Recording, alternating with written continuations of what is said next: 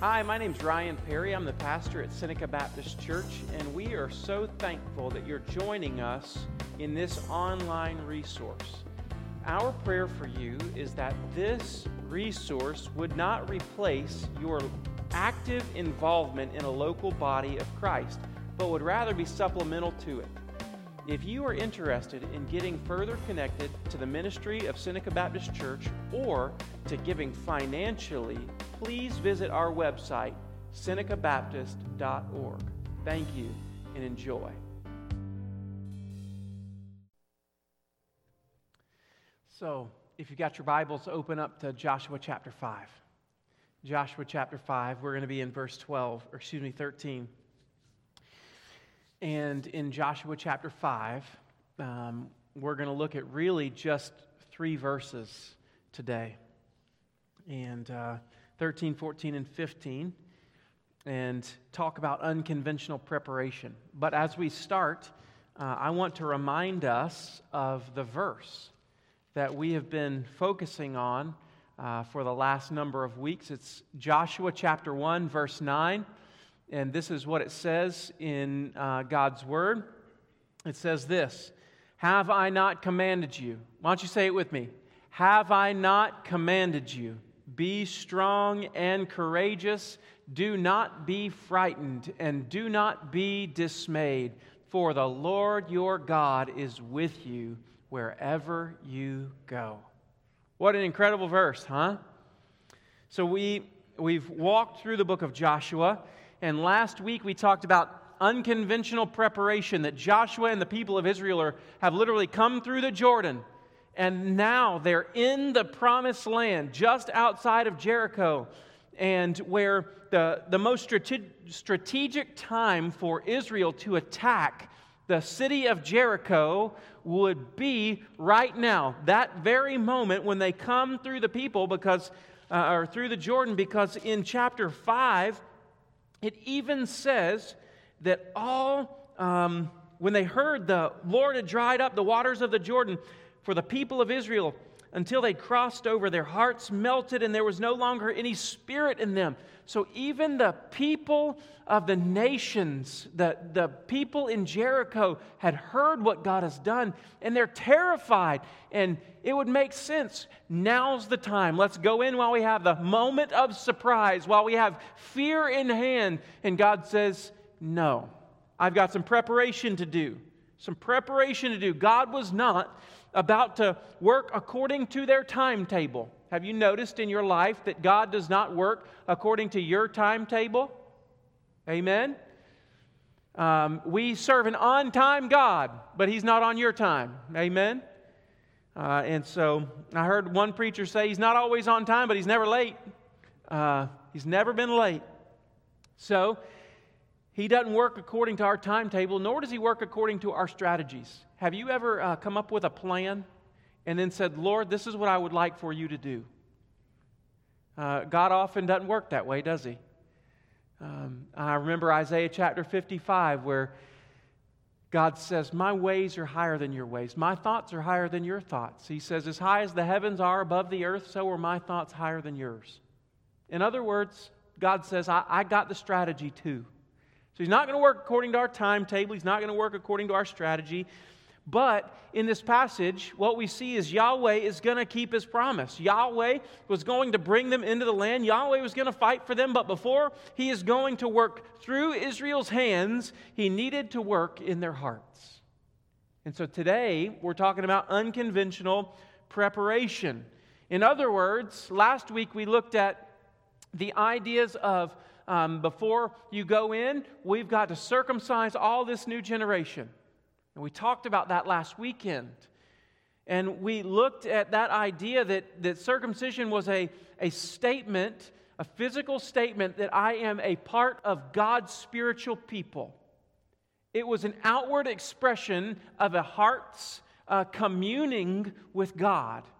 And so they did that. This whole generation that came out of Israel had now passed away in the wilderness, and this generation that had been born in the wilderness had not yet been circumcised, and they needed to get that right. And so before they were going to go in, they had to get right with God. And circumcision was essentially saying also that we're set apart from the world and for God's purpose. And God's covenant that He made with them, it was painful. It was a painful covenant, this circumcision thing. And it was bloody and in their own blood. And it was irreversible. And we talked about how last week that as that covenant of God was painful and bloody and irreversible, so too God's new covenant was painful and it was bloody, but it was not our pain, nor was it our blood that was shed for the covenant of God, but rather it was the blood of Christ shed for us, and it's by that blood that we are sealed and redeemed and brought into God's people. And then they celebrated Passover in the beginning of chapter 5 to celebrate God's redemption from slavery in Egypt. And they were reminded there that their salvation was only possible because God fought for Israel. God did something for Israel that they could not do. And so Yahweh at the Passover, He judged sin and provided a substitute, that the lamb would die instead of the people. And Yahweh was to be trusted by coming under the blood of the lamb.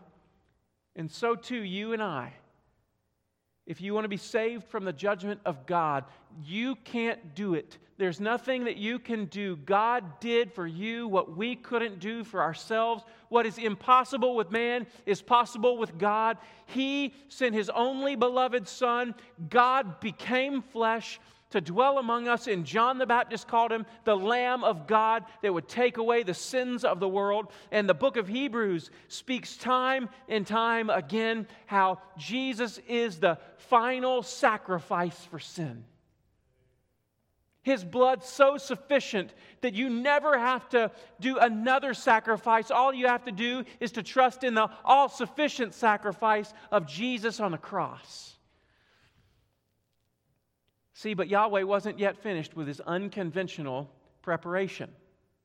You know, if you came into Jericho or the edge of Jericho at Gilgal and you thought, all right, we're going to go into battle, and then God wounds all of the men of war, you go, okay, God, that doesn't make sense for me.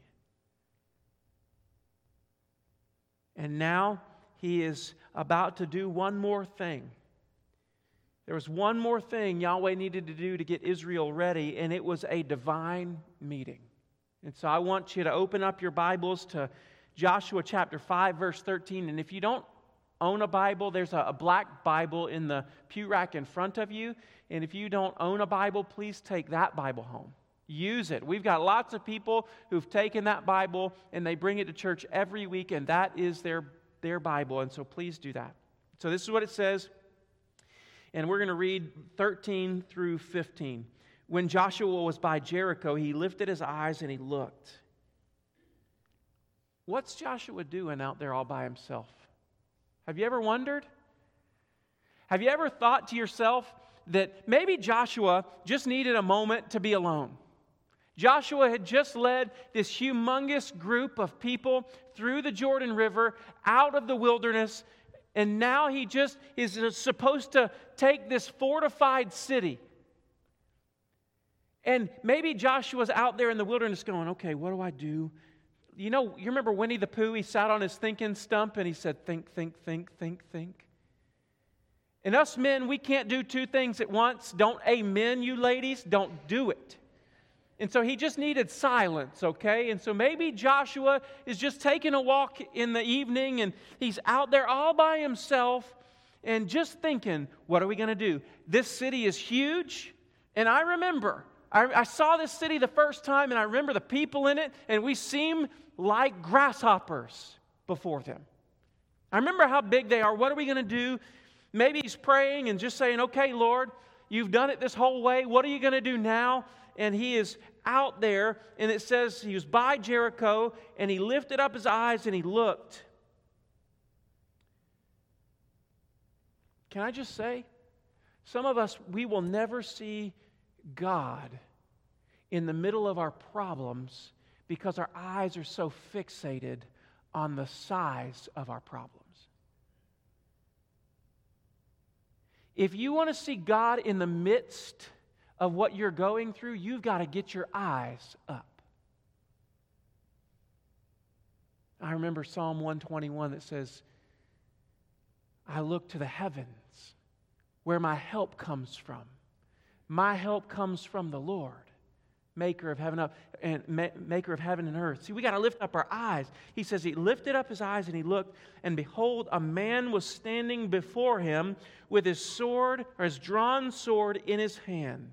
Now, just imagine you're on a walk all by yourself. I'm not sure if Joshua was always packing his sword, but he was out there walking, and he sees a probably very large armed man in the wilderness, and he immediately has the question, are you trying to kill me, or are you going to kill them? I need to know whose side you're on. He's a commander of the Lord's army, and Joshua is a commander of the army of Israel. And so Joshua probably has lots of training in this, and Joshua's on the defensive. And he sees this man, and he's got his sword drawn in his hand, and Joshua knows this ain't good news. He's ready for battle. He's ready for battle. And he asks the question, are you for us or for our adversaries? Now, that seems like a pretty simple question. You have option A, us. Option B, adversaries.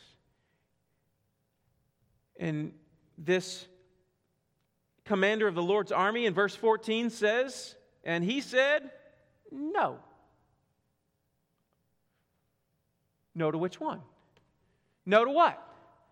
Are you for us or for them? That was a pretty simple question. No. Now, have you ever noticed this?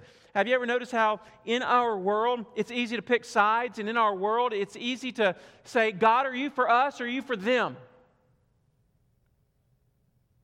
We do that in elections all the time. Which side are you on? We kind of pick fights. We make sides. We put people on different teams. We put people on different corners. And then we say, whose side are you on? No. I don't work like you work. No. That's not how this plays out. He says no. Tony Evans says it this way, God didn't come to take sides, He came to take over. Came to take over. This is oftentimes like we do, whether it's in our homes or our lives or our churches. We often will make plans and say, God, here's what I need you to do. I need you to get on board with my plans. And oftentimes God's going to say, no, that's not how I work. He says, are you for us or are you for them? He says, no, but I'm the commander of the army of the Lord. Now, that word commander is literally the word prince or captain. But he says, no, I'm the prince of the army of the Lord. I'm the captain of the army of the Lord. I'm the commander of the army of the Lord. I am. Do you see that? I am. I am the commander of the army of the Lord. Now I have come. And Joshua fell on his face to the earth and worshipped and said to him, what does my Lord say to his servant? Now here's what I want you to see in this passage. One of the things that I want you to see is that this is not an angelic being. This is, in fact, God in the flesh. This is God with us. How do I know it's God in the flesh? Number one is that Joshua falls down on his face to worship.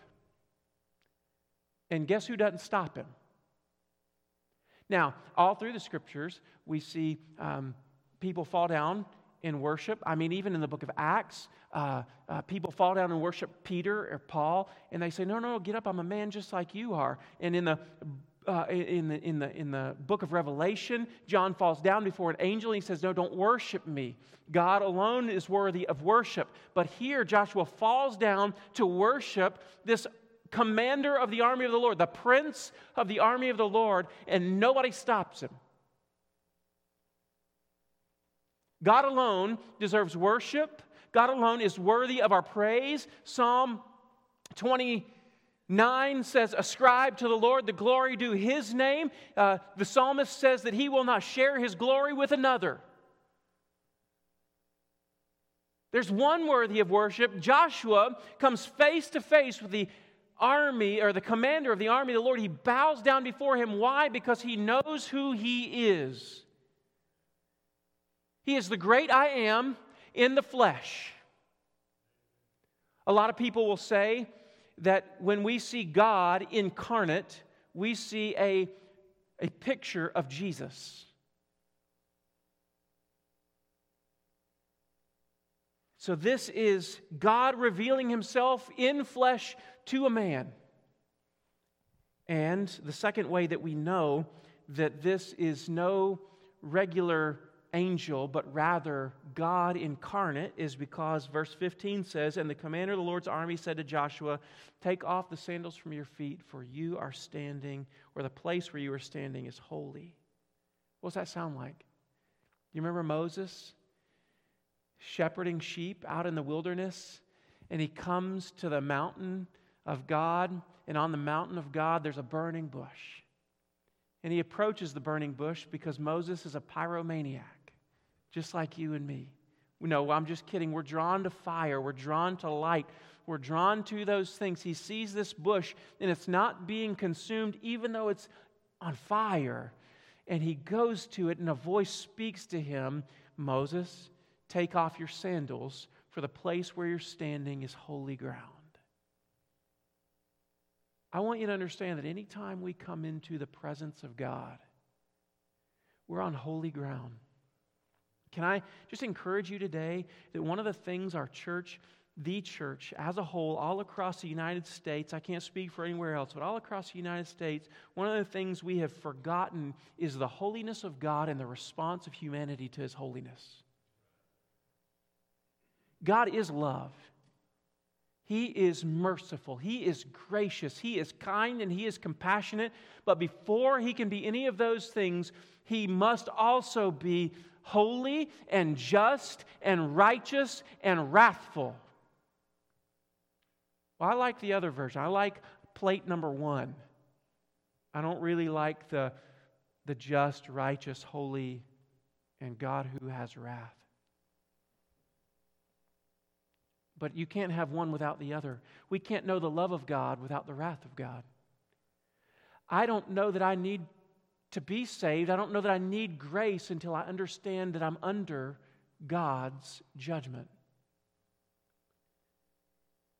God is holy. And that's a good thing that He's holy. Because if He wasn't, He wouldn't be worthy of worship. If He wasn't, He would not be worthy of you giving your life to Him. If God was not holy, there'd be no reason for us to gather today. But He is holy.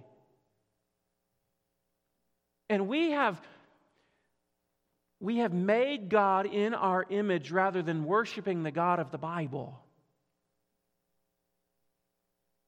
See, when any human being came in contact with God, they never treated Him like we often treat Him in church. Shoes came off, down on their faces, passed out, fainting before a holy God. And that's the God that we worship today. I want you to understand, He says, take off your shoes, for the place you're standing is holy ground. Do you remember that the Bible reveals that that same pair of sandals has been on Joshua's feet for the last 40 years?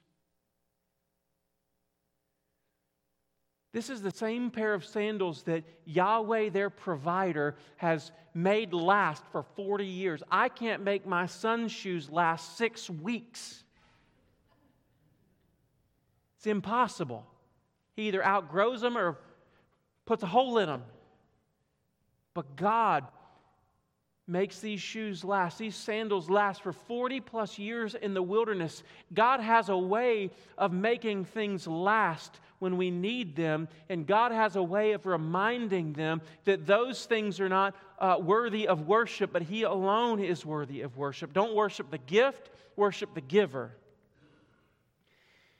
And so in this passage, we see he takes off his sandals.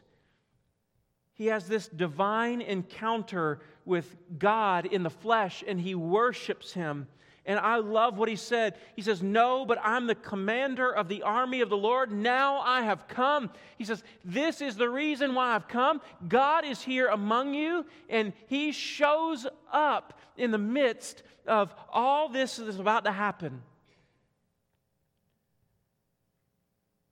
And I love what he says. Joshua's response, he fell on his face to the earth, he worshiped, and he said to him, "What does my Lord say to his servant?" In other words, what are your marching orders?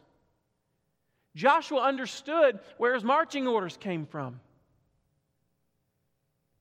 Joshua was the nation's leader, but he was willing to submit himself to the leadership of God. I think that's one of the biggest things I've grieved over in our nation, is simply that we don't have a leader who submits himself to God. And I don't think we have for a while.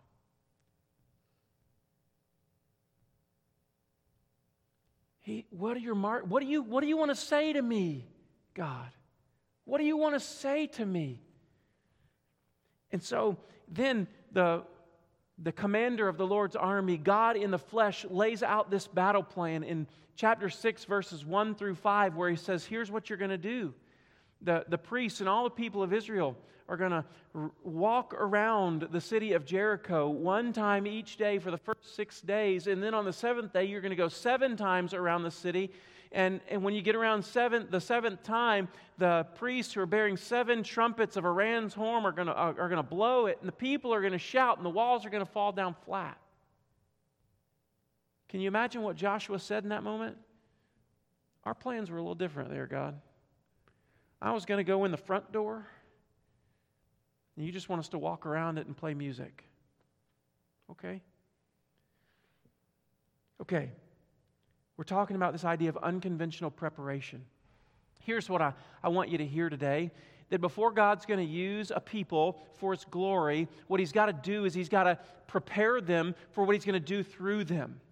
And there was the spiritual side of it that was Joshua, I want you to circumcise the people and celebrate the Passover. I want you to be right with me. I want you to walk with me. I want you to know me. I want to show you who I am and what I've done for you. I want to show you my faithfulness, and I want to show you my faithfulness now so that you can trust my faithfulness when you're walking in uncharted territory in the days ahead.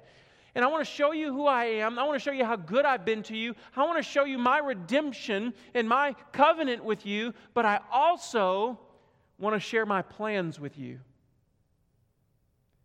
There was the spiritual side of it, but there's this very practical nature of how in the world are we, this little nation, going to take down such a fortified city such as Jericho? God shows up and He says, you're not going to do it your way. I've got a plan. So I have a few points of application today. And I want to focus most of my time here just on this application. The first thing that I want you to hear today is that, number one, Jesus is the commander of the Lord's army. He is the commander of the Lord. He is the Prince of Heaven. He is the King of Kings and Lord of Lords. Now, this text teaches us the appropriate response when we have a divine encounter with Jesus. This text teaches us what to do. So here's what I mean. We often talk about salvation in a lot of different terms. We talk about salvation in terms that maybe the Bible doesn't use, like you should invite Jesus into your heart. Invite Jesus into your heart. You know the Bible never says invite Jesus into your heart. We say you need to pray this prayer. Did you know that the prayers aren't magical? We've said things like, we need to decide for Jesus. I just can't find that anywhere in the Bible. Even accept Jesus as your Lord and Savior. And here's what each one of those terms do. It kind of makes Jesus seem like He's following you around on His knees, begging you, please follow me, please follow me, please follow me. Like He's needy. And I want you to know He's not needy. He's the King of Kings and Lord of Lords. He needs nothing. But He desires that each one of us give ourselves to Him as the commander of the Lord. The Bible doesn't teach us salvation in the ways that we've just mentioned, but here's what it does say. See, when Joshua encounters the living God here on the plains of Jericho, everything changes for him. He's been the leader, and now he sees himself rightly, and he falls down at the feet of one who is much greater. He surrenders his plan, he surrenders his ways, and he says, what do you want to say to me? What do you want to do to me? What do you want to do through me? I give myself to you. What we see in the Bible is, yes, we know that Jesus is compassionate. And 2 Peter chapter 3 says that He's not slow about His promises. Some count slowness, not wishing that any would perish, but all would come to repentance. Yet we see Philippians chapter 2 says every knee will bow.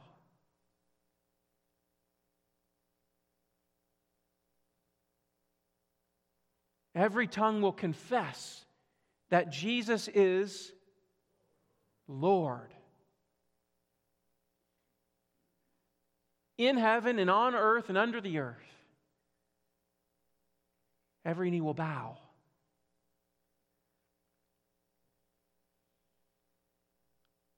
We see Scripture talk about how we see our efforts falling short of God's glorious standard, and so we need to surrender our efforts to save ourselves and trust in God's plan of salvation.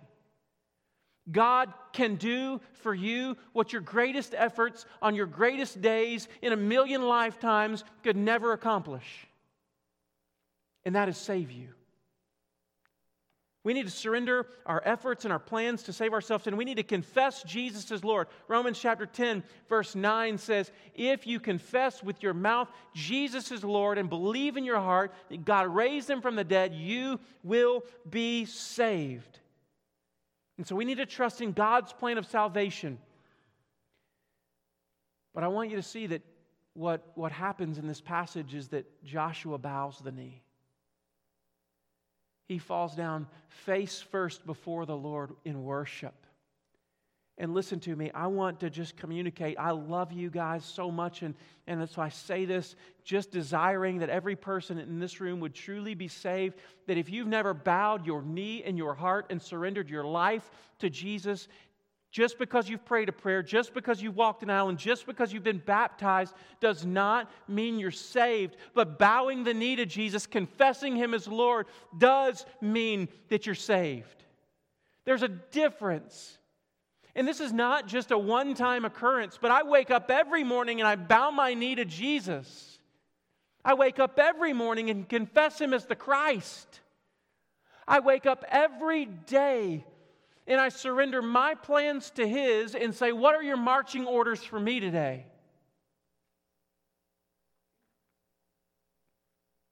See, this is not a one-time event, but like Paul says in Colossians chapter 2, verse 6, he says, as we have received Christ Jesus, so walk in Him. I need to repent and confess Him and bow my knee to Him and surrender to Him every day. We received Him by grace through faith in Christ, and now we walk by grace through faith in Christ, not of my own efforts, but according to His grace, I work.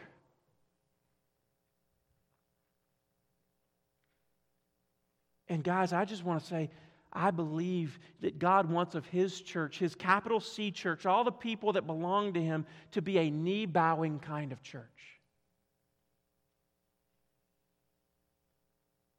And let me push a little bit. I believe we're a little afraid to bow the knee in public.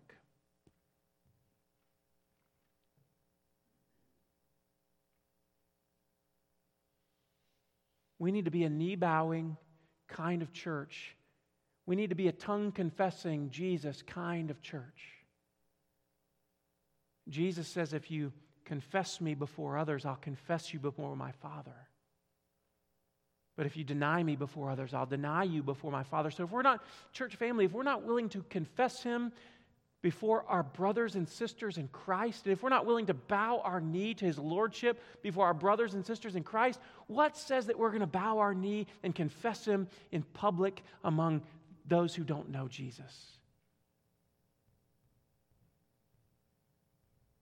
If there's ever any hope for me to confess Him out there, it's got to start in this place where I'm among my brothers and sisters in Christ.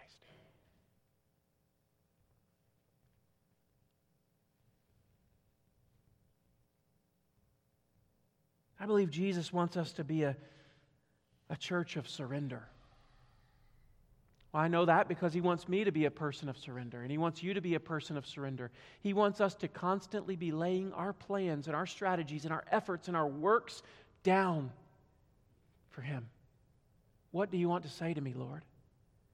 God, you know I've been planning and strategizing. That's why I'm out here all alone on the plains of Jericho. And today, right now, I just want to say, I surrender them all because your plans are better than mine. Your ways are higher than mine.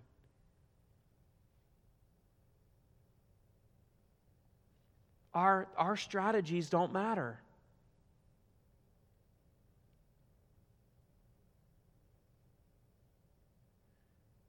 See, Joshua says, are you for us or for them?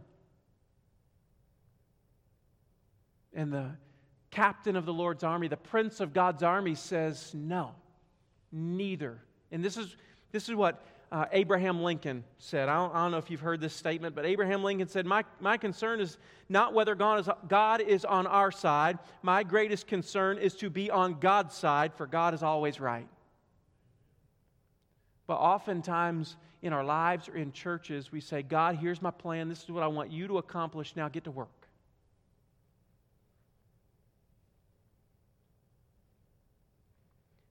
Unless our goals, unless our activity, unless our positions are grounded in Scripture, we cannot reasonably expect that the Lord would fight on our behalf.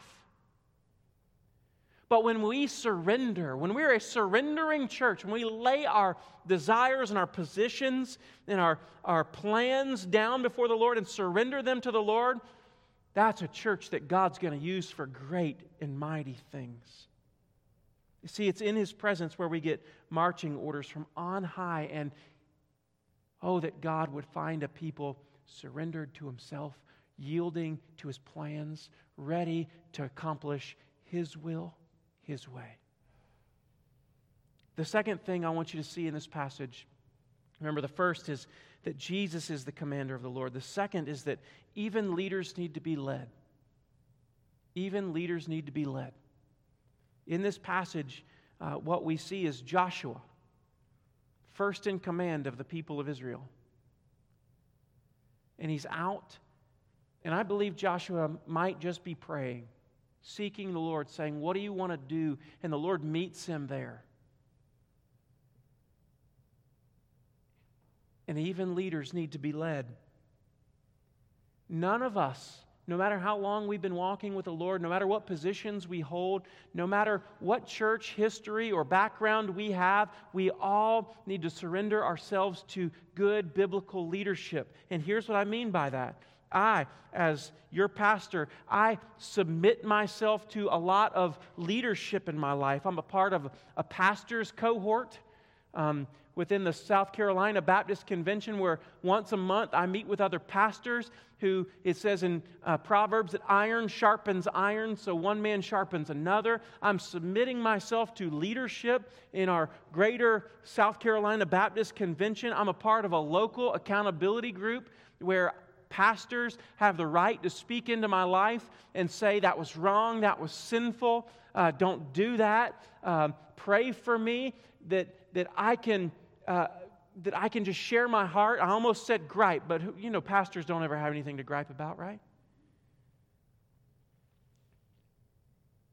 And I'm accountable to them, and they follow up with me, and they go, hey, you told me that you were going to have that meeting with this person, or you were going to do this to get right, and so how's that gone? You were going to love your family better. How's that going? Even leaders need to be led. I have 2 mentors in my life that I regularly submit myself to leadership to speak to me. And more than all of those things, every morning I come before the Lord in my den.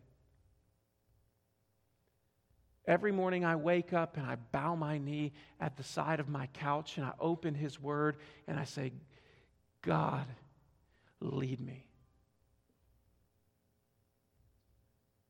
We need leadership. Every one of us. Even leaders need to be led. Who's leading you?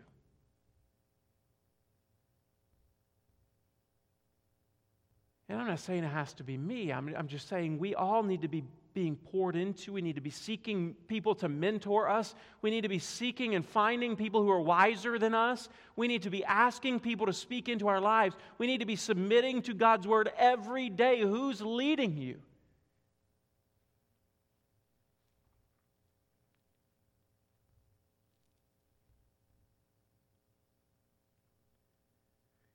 I wonder if part of, listen to me, church family, I wonder if part of our sometimes powerlessness as the church in America is found because we don't early rise in the morning and stand with God on holy ground, stand before Him or bow before Him on holy ground, that we are finding struggles in our life overpowering, or struggles in our marriage, or struggles in our family, or struggles in our churches, or whatever it is. We are overpowered by those struggles simply because we don't meet with God morning by morning. Even leaders need to be led. Number 3, you're not fighting alone. You're not fighting alone. Can I just say what an encouragement to know that we are not fighting alone? Can you just imagine the encouragement that Joshua must have felt as he's walking? He says, all right, I've got 40,000 men of the tribe of Reuben and Manasseh, or the tribe of Reuben and Gad and the half tribe of Manasseh. I've got 40,000 men of war. He might be doing his calculations. He's saying, all right, can we take Jericho with the army that we've got? And he's walking around in the plain of Jericho, and he's just thinking to himself, how are we going to do this with the people that we've got? And then there's this captain of the Lord's army standing before him, armed and ready for battle. And he says, I'm the captain of the Lord's army. I'm not for you. I'm not for them. I'm for Him. And can you imagine the encouragement that Joshua must have felt, knowing that God was fighting with him and for him, that God had gone before him and God would fight after him, but that God would lead the battle, that God is, in fact, going to fight this battle on Israel's behalf? Can you imagine the encouragement?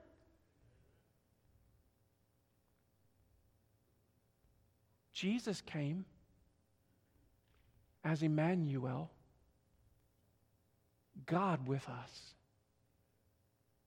That God would have left heaven, His throne, His home, the place that He so deserved, left heaven and condescended down to us. He came down to our level. He stooped down into our world, filled with sin, and He became a part of this mess. He took on the mess of this world that He might be with us. And that is one of the hopes of the gospel of Jesus, is not that He's going to change my circumstances, but that He's going to be with me in the midst of them. He's not going to make your path rosy, but in the middle of the valley of the shadow of death, I will not fear, for Thou art with me. Your rod and staff comfort me. God is with us. So one of the hopes of the gospel is that we never have to do this alone. One of the promises of the Holy Spirit, Jesus says in John chapter 14, I will not leave you as orphans, but I will come to you. The Holy Spirit will take up residence inside of every believer. And that's good news. God, if you are a Christian, God lives in you. He's with you wherever you go. You never have to walk alone. Your family's gone, you're not alone. Your friends have forsaken you and abandoned you, you're never alone. People have stabbed you in your back, you're never alone. You're walking in uncharted territory, you're never alone.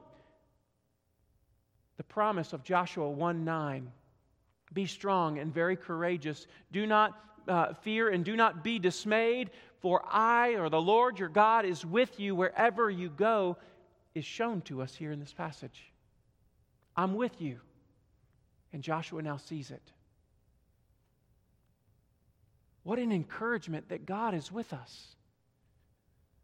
Philip Keller says it this way. He wrote a book about Joshua. He also wrote a little book called A Shepherd's Look at Psalm 23.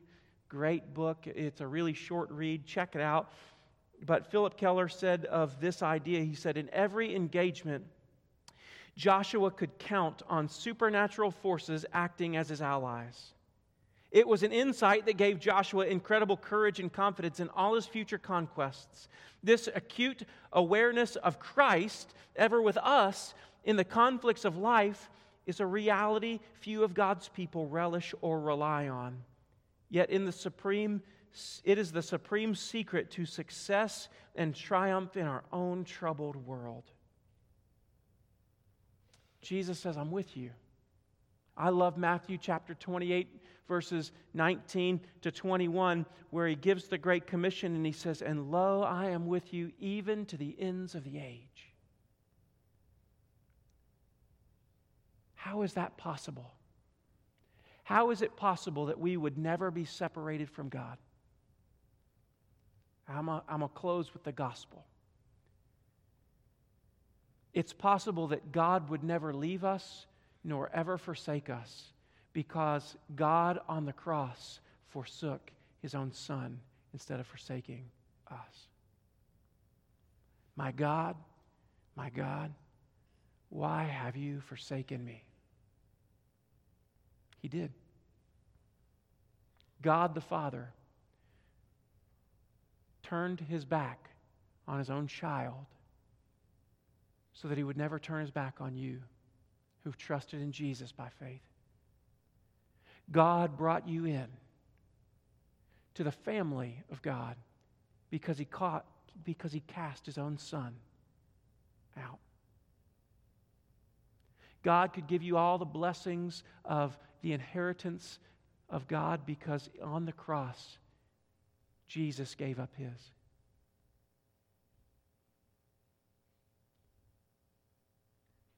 God forsook His Son to bring you in. Oswald Chambers says that Jesus drank a cup of wrath without mercy so that we could drink a cup of mercy without wrath.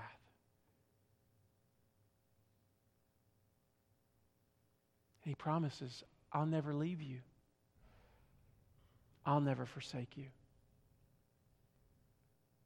What an encouragement to a church living in the world that we're living in, trying to do missions, trying to reach people, trying to do things we have never done before. I will be with you wherever you go. What good news. Would you pray with me?